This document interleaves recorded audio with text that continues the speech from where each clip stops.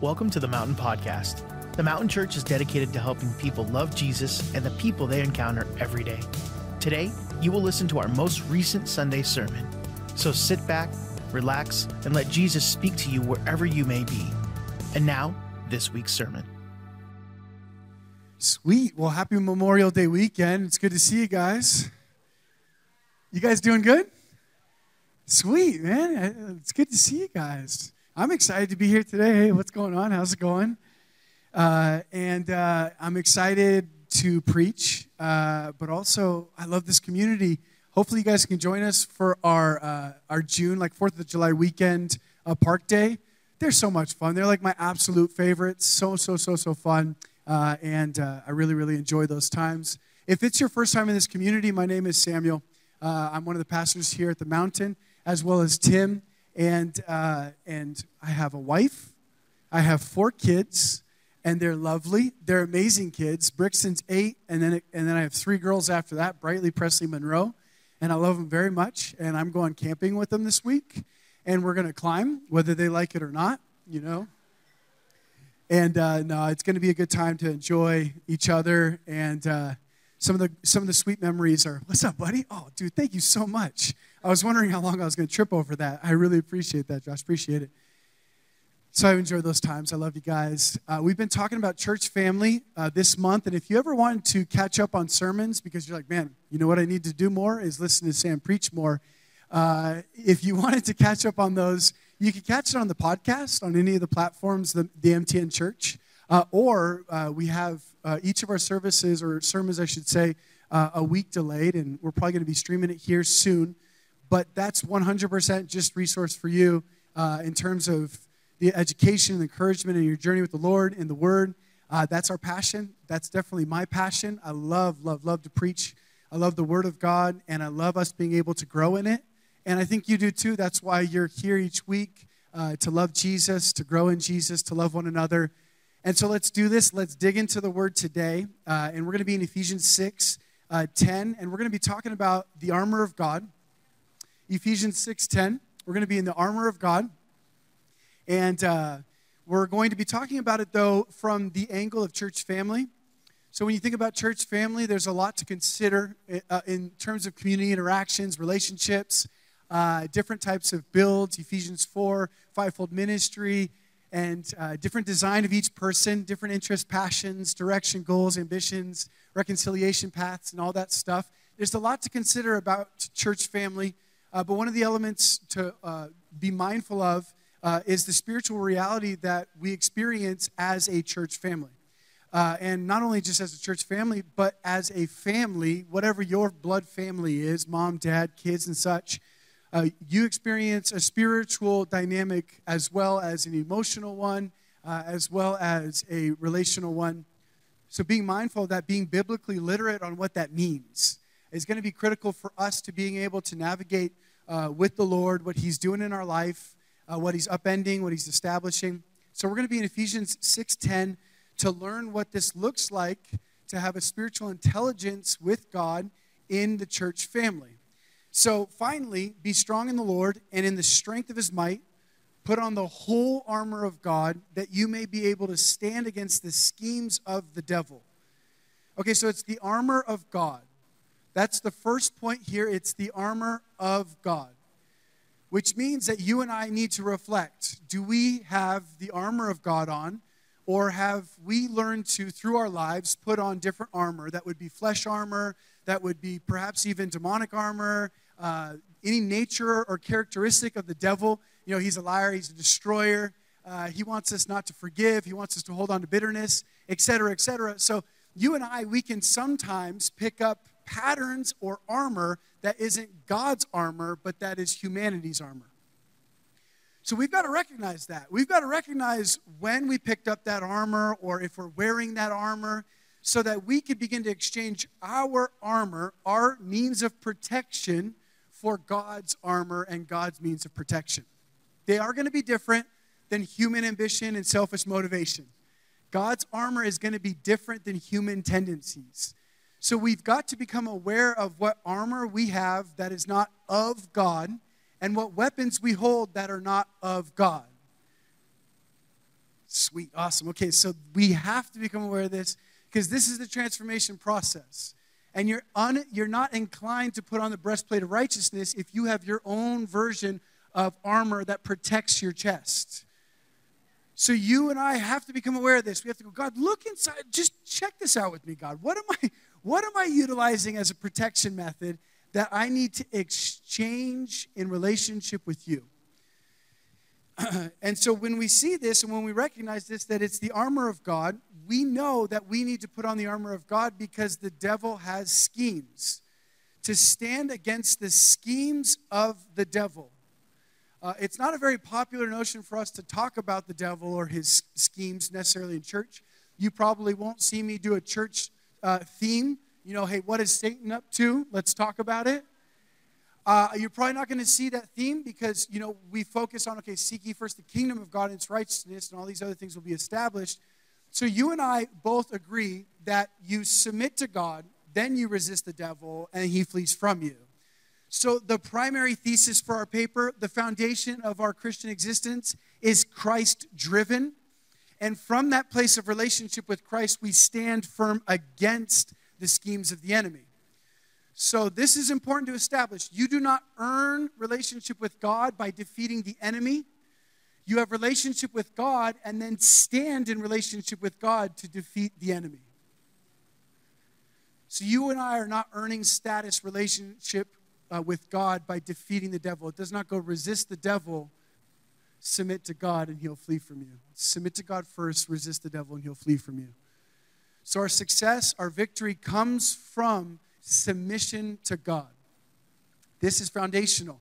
This is key. So not my life, not my way, not my will, not my armor or my weapons, but God's will, God's way, God's weapons. This is the story of my life.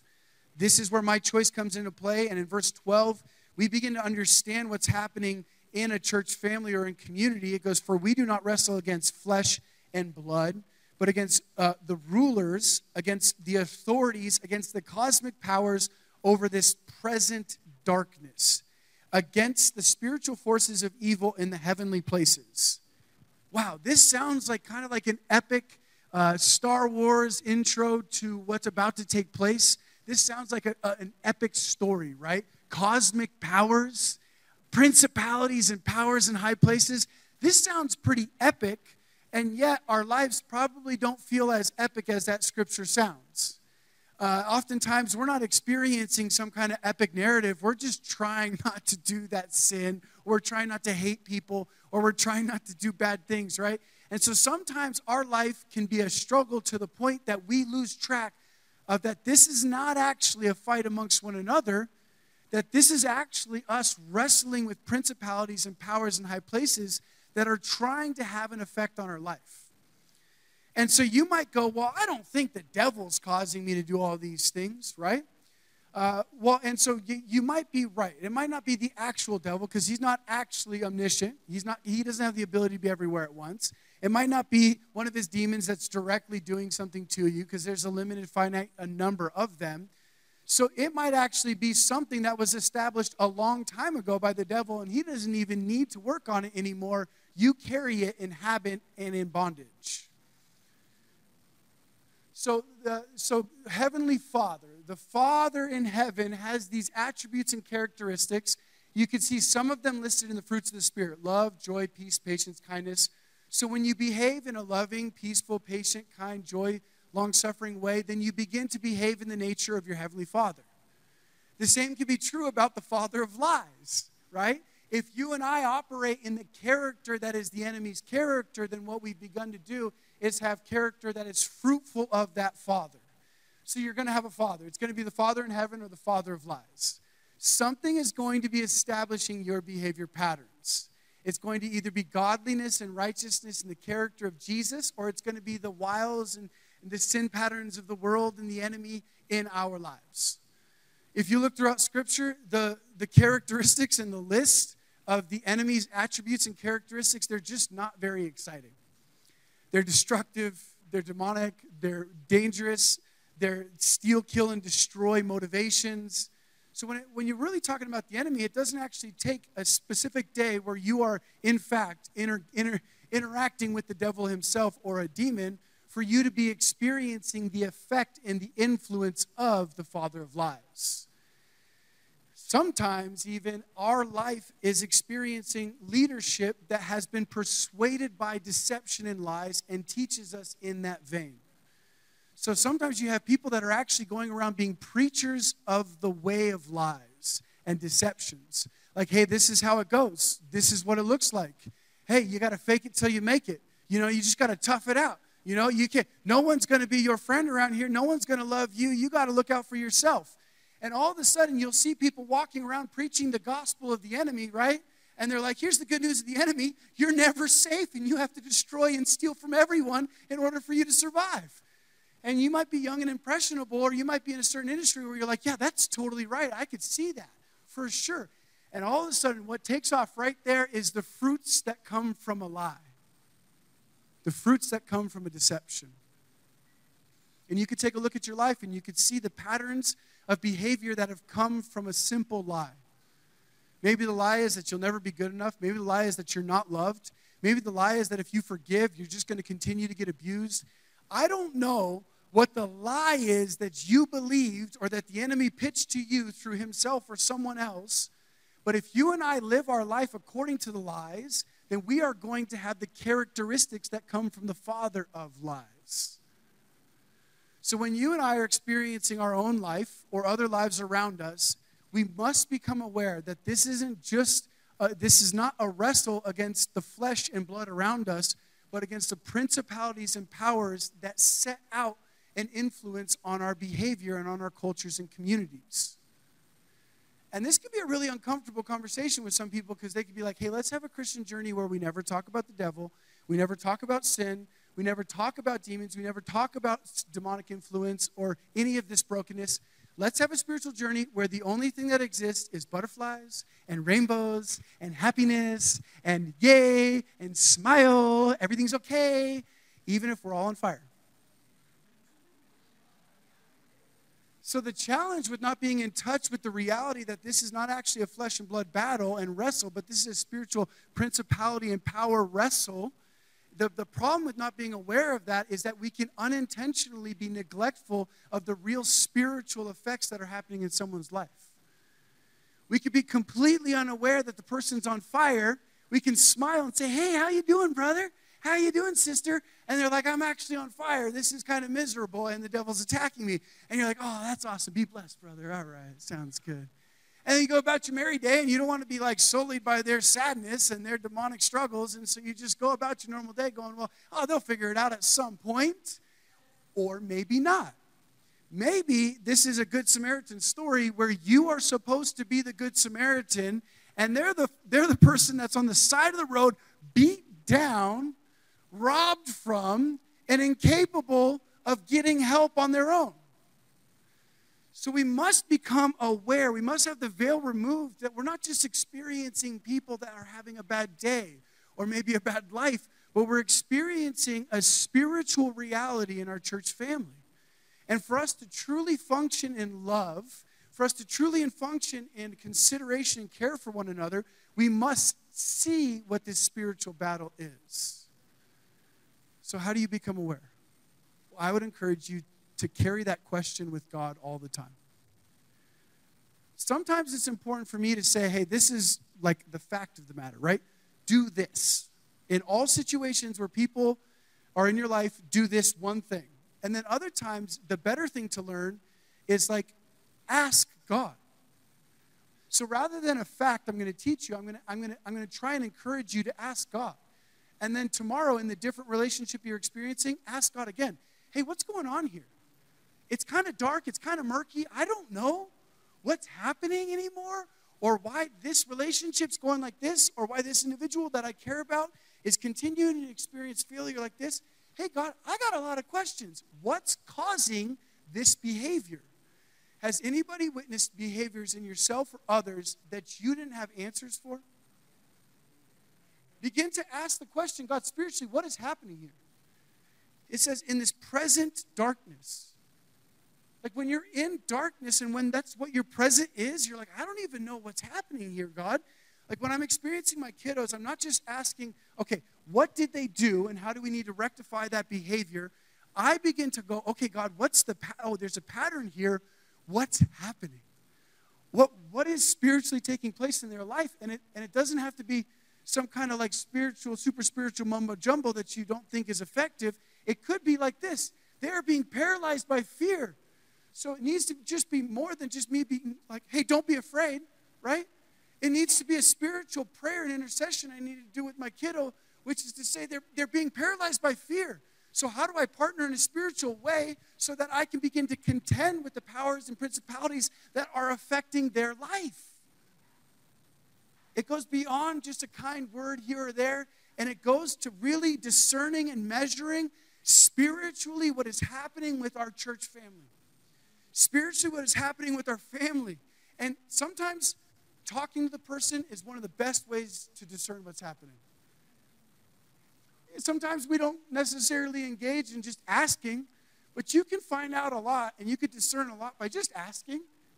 Hey, I've observed such and such. What's going on? Talk to me. I really care about you. What is this? What is that and that? And just ask some questions. And what's crazy is a lot of times they'll tell you about their brokenness. A lot of times they'll tell you about how they're spiritually haunted. A lot of times they'll tell you about they haven't slept in weeks because they are riddled with anxiety. A lot of times they'll tell you about how they don't want to get out of bed because they're so depressed. A lot of times they'll begin to tell you about the spiritual ramifications of their life. And so from that point on, we begin to understand we got to actually partner with God in being clothed in his armor and putting his sword in our hands so that we can have the desired effect in Christ that we want in our life. So let's unpack what those pieces of armor are. Therefore, take up the whole armor of God. So don't just get good at one of them. Take up the whole armor of God. All of it. Every bit of it. Some of us go like, hey, I'm doing really good at 4 of them. My personality's done good at that. That 5th one's a real booger. I'll just kind of let Jimmy do that over there. He does it real good, so we'll just let him focus on that part there. No, the whole armor of God. This is our spiritual relationship with God responsibility. The whole enchilada. That you may be able to withstand in the evil day. Okay, so the devil has schemes, and there may be an evil day that comes your way. And having done all to stand firm, stand. Therefore, having fastened on the belt of truth. Okay, so we've got our first piece of clothing here, our first piece of armor, and it's the belt. And it's the belt of truth. And here's what my recommendation is to you, is that when you're reading the Bible and when you begin to study the Word, is when you look at something like, okay, belt of truth, okay, cool, we've figured it out. First, I need to fasten the belt of truth. Okay, go into the Bible and figure out exactly what truth means. Because your version of truth and my version of truth, it may, if we're not careful and we're not reading the Word closely, it may not be the same version of truth that the Bible would express. So you might feel like the truth is pretty much whatever you've been persuaded by. But that's not biblical truth. Biblical truth is not even concerned about emotional convenience. Biblical truth is eternal, it's the words of God, and it's clear, and it's Christ himself. The Bible says, I am the way, the truth, and the life. No one gets to the Father except through me. So, in fact, truth is not an expression of facts or laws, but it is Jesus himself. Isn't that cool? It's Jesus himself. So, let's make this really practical. If I'm in an argument with my wife, truth is neither what I believe necessarily or what she believes necessarily, but there is an objective Jesus truth in it. And the responsibility of both believers is to humbly search for it, is to talk to try and find it. Like the healthiest covenants and the healthiest relationships aren't looking to be proven right or to prove someone else wrong, but they're actually looking together to find a Jesus truth that is beyond their understanding. James says, if any of you lacks wisdom, let him ask of God. So the goal here is not that I would be found right or that they would be found right, but that together we would find right. There's like a third party to this thing besides the two at war. And it's not a battle of flesh and blood, but it's actually a journey together to find a truth in Jesus that you couldn't have found without that relationship sandpaper. Iron sharpens iron. I am so sorry that good relationships are sharpening and like sandpaper at times, but they are. The best relationships in your life are going to make you want to pull your hair out and when you're talking about things because they're going to press in your area of weakness and they're going to have a perspective and you're going to have a perspective and the best relationships are going to cause you to go, ah! I've never done that before. I've seen someone else do it though. No, I'm just kidding. But it's going to make you go, what do I do about this? This is so irritating. It's so frustrating. Maybe if they never existed in my life, that would be better. You start fantasizing about them never existing anymore. Like, so maybe you don't kill them, but you act like they're dead.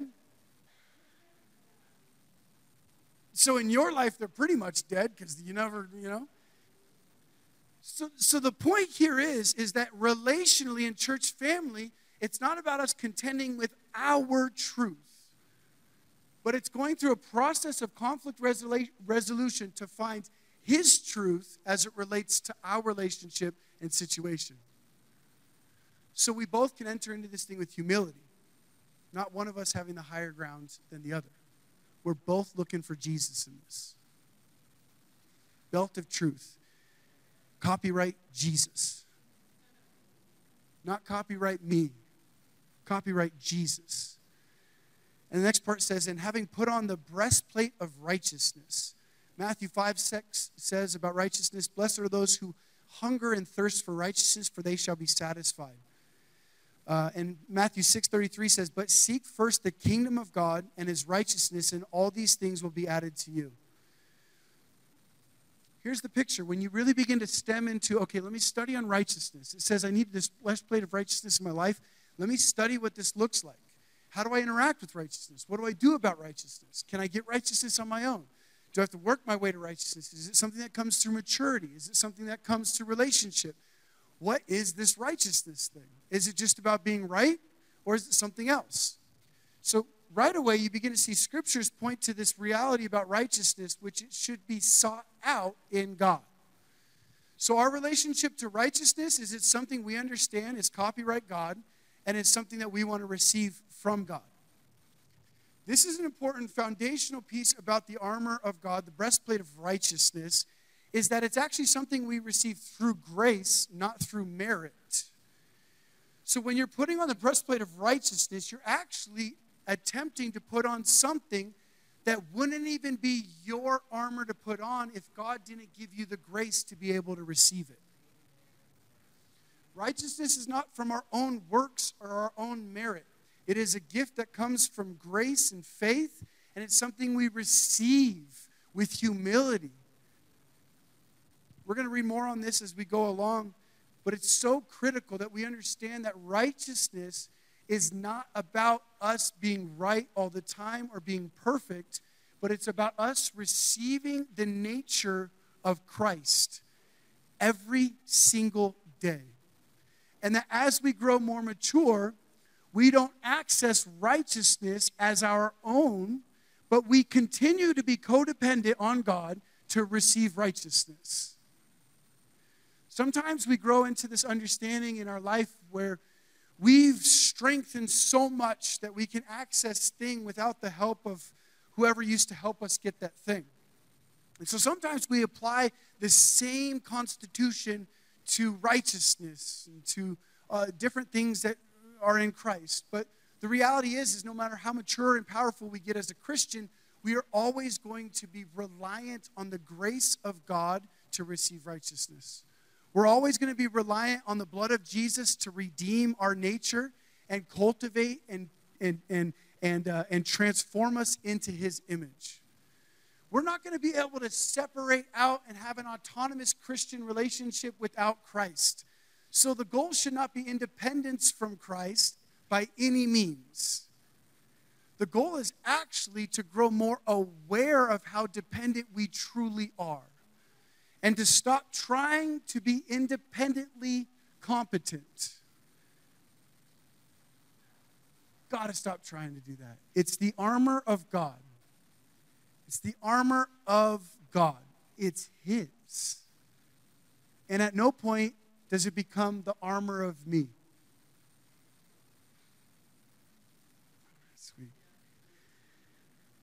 15 says, and as shoes for your feet, having put on the readiness given by the gospel of peace. The gospel is the good news of Jesus. It's what his life means to us. He died, rose from the dead. He's the propitiation for our sins. In him we have redemption through his blood. So the story of Jesus, it can induce peace in your life if you truly embrace it. It means that your redemption is not through your effort. It means that your redemption is actually not contingent on you having not done a really bad sin in your past. So in him we have redemption through his blood, which means that the greatest sin you've ever done, God's grace is greater than that. For when sin abounds, grace abounds that much more. God resists the proud but gives grace to the humble. When we recognize how grace is released in our life, we actually stop striving to prove our worth apart from the redemption of his blood. We are all profoundly failing to be the standard of God without God. And I do love this about our relationship with Christ. We're all losers together. I like it. Like all of us. All of us have lost together, and there is not one of us that is exempt from this reality. You know, the Bible says, for all have sinned and fallen short of the glory of God. So we can all start from this place of understanding that without the grace of God, I have in fact failed. So have you, so have I. We're all losers. You know, this is actually one of the great revelations that helped me get over competitiveness, the need to win, to sustain my worth. Does anybody need to win to feel good about themselves? I mean, I used to. Maybe still sometimes it sneaks in there. Yeah, amens? I got some amens. And some people didn't raise their hand because they don't want to lose that, you know. This is one of the great things that helped me get over it, is that I realized that victory in Jesus was so critical that I had to admit defeat. I had to admit that I was incapable of overcoming sin and its consequence without Jesus. I've never felt like more of a loser in my life. I've never felt weaker. I've never felt more incompetent and incapable than when I recognized that. And at the same time, I've never felt more grateful. I've never felt more grateful that God gave me his grace. I've never felt more grateful of this relationship with God. You know, the next part says, in all circumstances, take up the shield of faith with which you can extinguish all the flaming darts of the evil one. And in Romans 3:21 through 25, it starts to talk about righteousness and faith, and it says, but now the righteousness of God has been manifested apart from the law. So the righteousness of God is not achieved through dotting your I's and crossing your T's of all the rules and achieving all of those legislations and all of those protocols.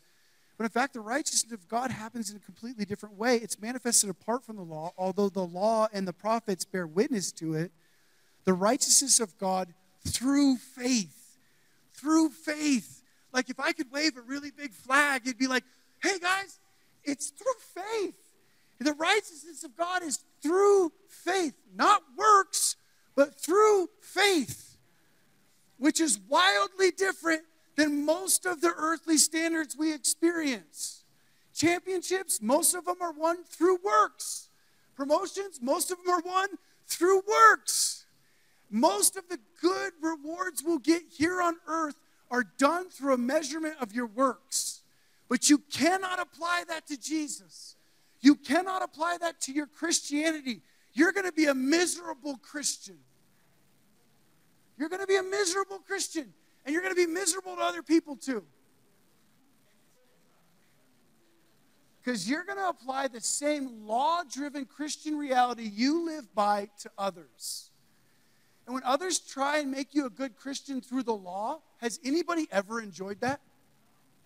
Has anybody ever enjoyed somebody trying to make you a better Christian through policing you? Through condemning you when they find you at fault? Nope. Nope. It only feels good coming from the person. So, if I live condemned, I feel good condemning other people.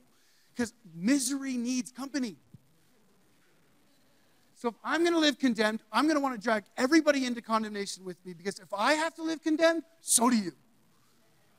You're not better than me. So if I have to experience this miserable Christian life, so do you. It's through faith in Jesus Christ for all who believe.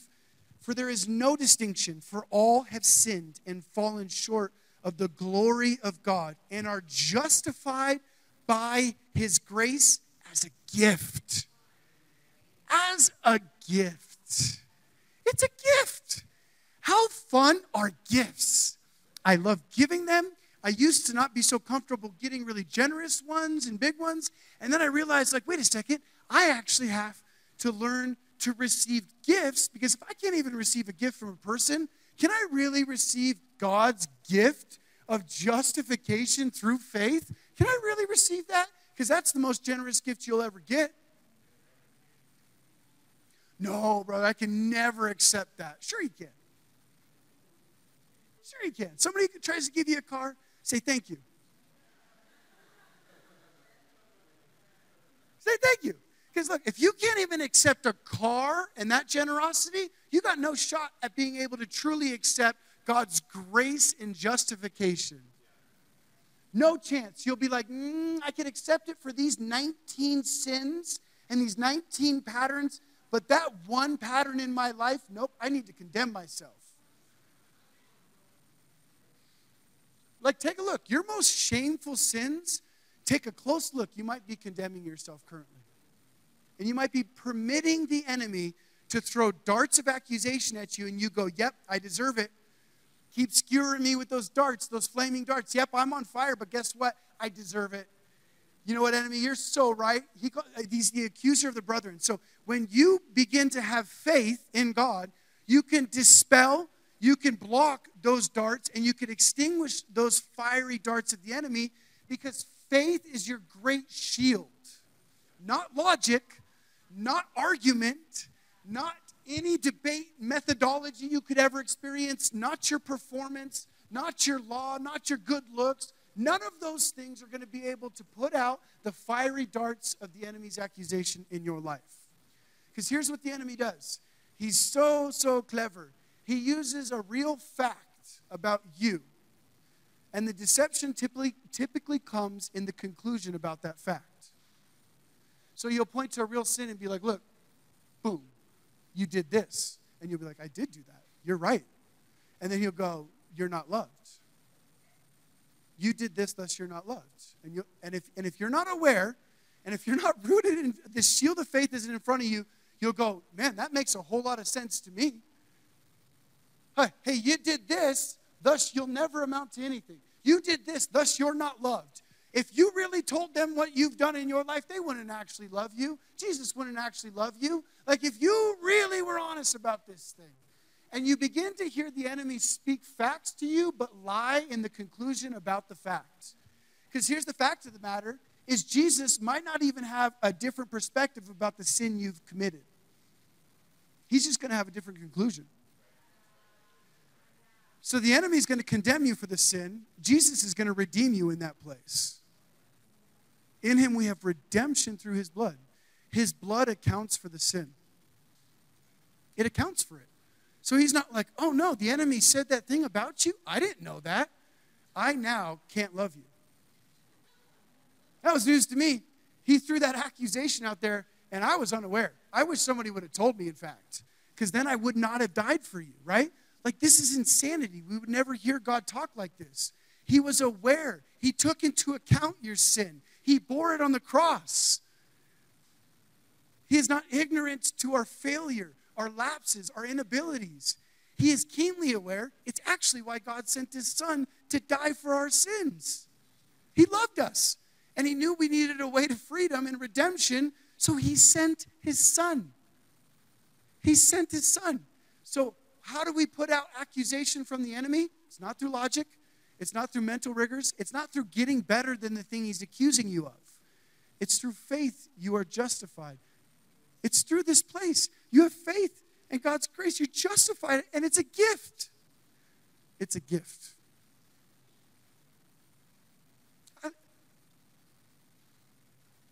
I think if we simply got better at receiving God's grace as a gift,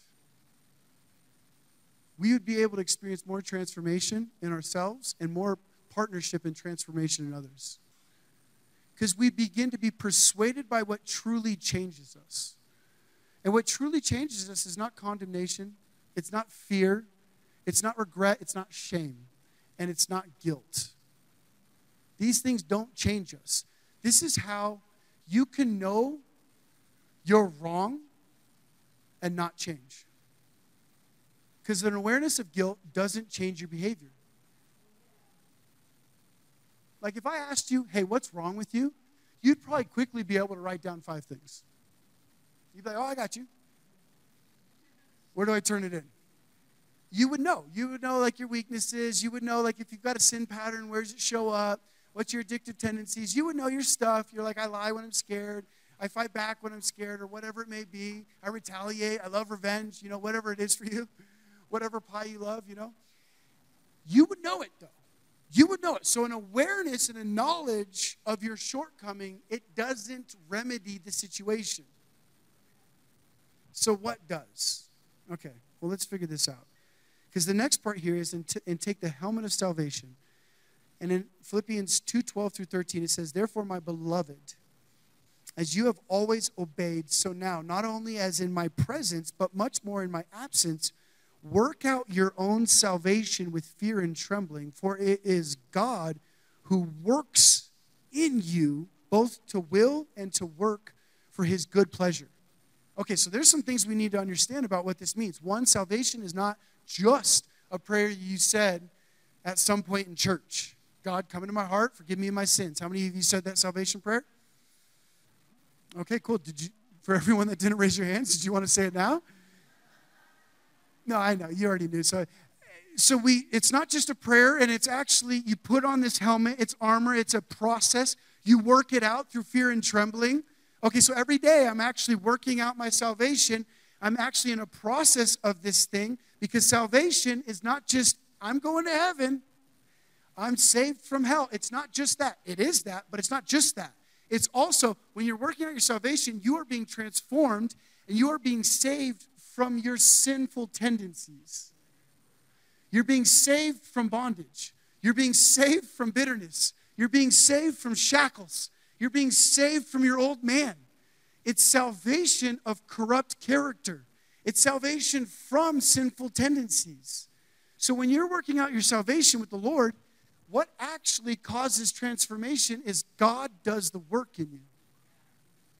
And this is where most of us start to strive, is we start to try and do the work for God. And this is one of the most wild and challenging realities to settle into, is that you don't author yourself in righteousness, God does. And this takes a lot of faith, because that's as nebulous as you get. Hey, let God work it out in you. You're like, what does that mean? Seriously, what does it mean? Does it mean I close my eyes and I go like this? Okay, God. Like, is this what it means? That I close my eyes and do this? Or is it that, does it mean that I pray like my grandma prayed? Does it mean I worship like somebody else in the room worships? Does it mean I go to 9 Bible studies a week? 1 every day of the week and 2 for those really tough days. Does it mean that I listen to 25 hours of sermons from all of the most popular and amazing voices around the nation? Like, what does it really mean to have God do a work in you? We used to do this thing when I was first really on fire for Jesus. We loved soaking sessions. You guys ever been in a soaking session? It's where you start out praying on your face and you fall asleep. But the cool thing is no one knows when you're awake or asleep. You just got to move every 5 minutes or so. Even if it's just stirring to get a better position, you know.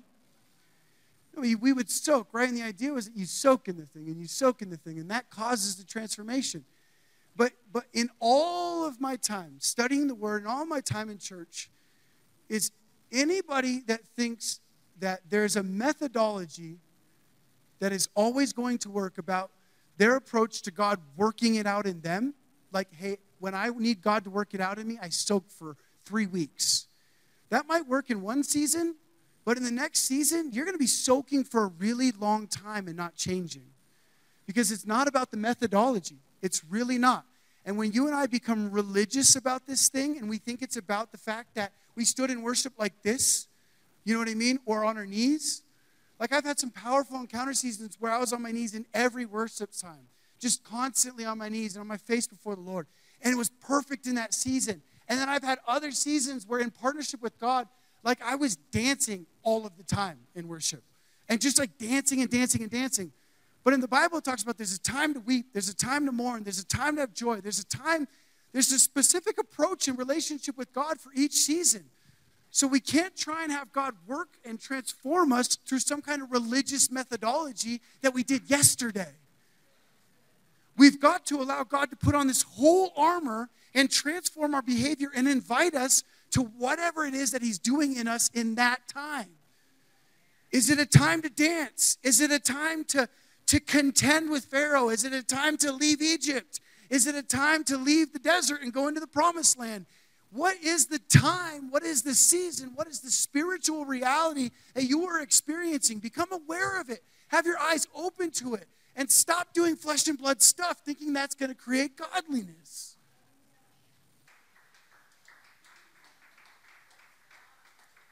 So we put on this helmet of salvation. And the last one is in the sword of the Spirit. And in Romans 8, 1-2, it says, there is therefore now no condemnation for those who are in Christ Jesus. For the law of the Spirit, capital S, of life has set you free in Christ Jesus from the law of sin and death. This is not a mind-driven, logic-driven reality. This is a Spirit-led journey. This is about us following God, period. Period. Spirit-led. Hey, look, your pastor can help. Your mentor can help. Your friend can help. But they cannot lead you the way God is supposed to lead you. Here's the advantage that the Holy Spirit has that I'll never have. I don't live inside you.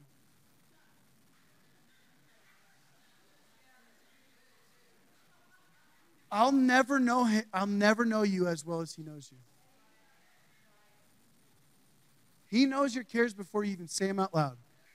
I miss people's needs all the time. I'm like nearly a pro at it.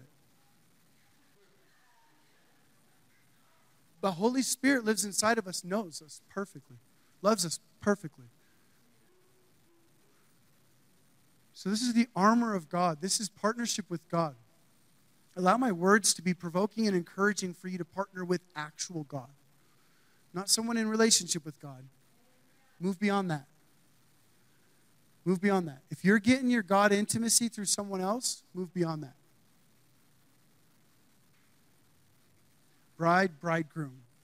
This is not bride, groom, people on the outside watching this intimacy. You're his bride. You specifically, your life. This putting on of armor, it's intimate. It's vulnerable. Is you're putting down your own swords, your own weapons of warfare You're putting down your own armors and your own shields and your own protections. You're putting all those things down and you're saying, I'm going to exchange all these weapons and all these armors and I'm going to put on yours, God. So instead of a shield of deafness and unwillingness to listen to anyone, I'm going to grab the shield of faith. I'm going to exchange it. Instead of the sword of offensiveness to keep away everyone who's unsafe, I'm going to pick up the sword of the Spirit, which is the Word of God. You know, instead of the shoes of running and fight or flight, I'm actually going to put on the shoes of peace. So today, here's my encouragement. Today, first and foremost, I'm going to encourage you to, one, move away from contending with flesh and blood. This is a real paradigm shift. This is a real paradigm shift, and this is going to be my invite to you today. If you're in that place where you are a pro and you major in contending with flesh and blood, my invite today for you is to leave that paradigm. It's to leave that gridlocked warfare zone, leave it, and begin to engage in spiritual warfare in your life, discerning and recognizing where you're at, discerning and recognizing what God's doing, and discerning and recognizing what He's doing in others. That's the first thing I'm going to invite you to today, is to leave the war zone with flesh and blood. The second thing I'm going to do is to ask you to ask God if you're missing any armor. Ask Him. Just straight up ask Him. Talk to Him about it. Ask Him for it. Ask Him for grace. Ask Him for impartation. You know, I saw God releasing a lot of grace in our life. When it comes to this growth stuff and transformation, if we're not doing it through this prism of faith and grace, it's going to be striving, it's going to be judgmental, it's going to be really rough. I want to pray with you today to finish this time. So if you could bow your heads and close your eyes. Based on what I talked about, whether you recognize that you need to leave the war zone with flesh and blood, or you recognize and want to have a conversation and a prayer with God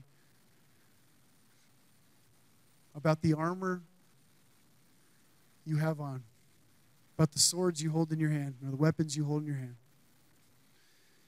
So for the first group of us, God, I ask you to lead us out of this war zone. God, I pray that you would affect our hearts. Help us forgive. Help us heal.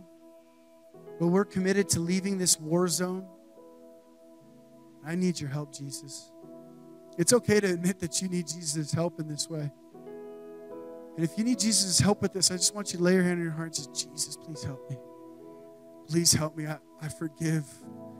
But heal my heart, heal my woundedness, heal my stuff with people, Lord. I choose to focus on you. I choose to seek you and your righteousness. I trust you, God. I trust you, God. For the second thing I want to pray with you guys on.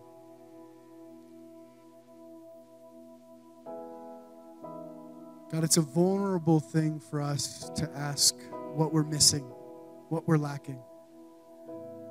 It starts to have us believe in that we're not enough, we're not worthy, we're not loved. But God, we trust you with this question. We trust you with this authorship in our life. So God, where is the armor missing? Is it in truth? Is it my approach to righteousness? Is it in my peace? I pray that you would supply according to your riches and according to your glory. And God, I pray that you would pour out grace on this family.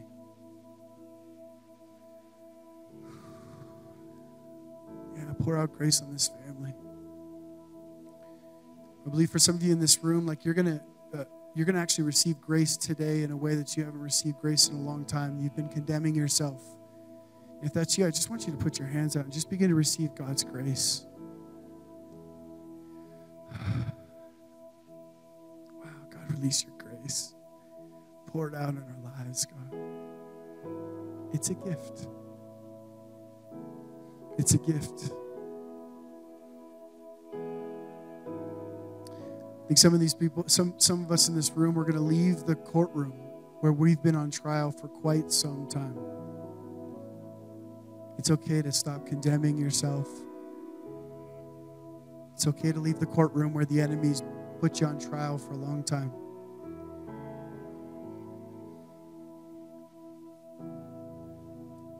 So God, release grace in this family. Release grace. For those that are finding themselves in addiction, God, I pray that you would release grace. That you would release grace in their life, God. That freedom wouldn't come through the doorway of our history, God, but that it would come through you releasing grace in our life. Grace, grace, grace, grace, grace. And God, we give grace in this church family. Loads and loads of grace. Loads and loads of it, God. I encourage you to spend some time with the Lord in these places. And then once you're done spending time with the Lord in those places, I encourage you to pray with one another. Release grace. Lay hands on some folks. Pray for them. Pray that God will release grace in their life. God, we want to put on your whole armor.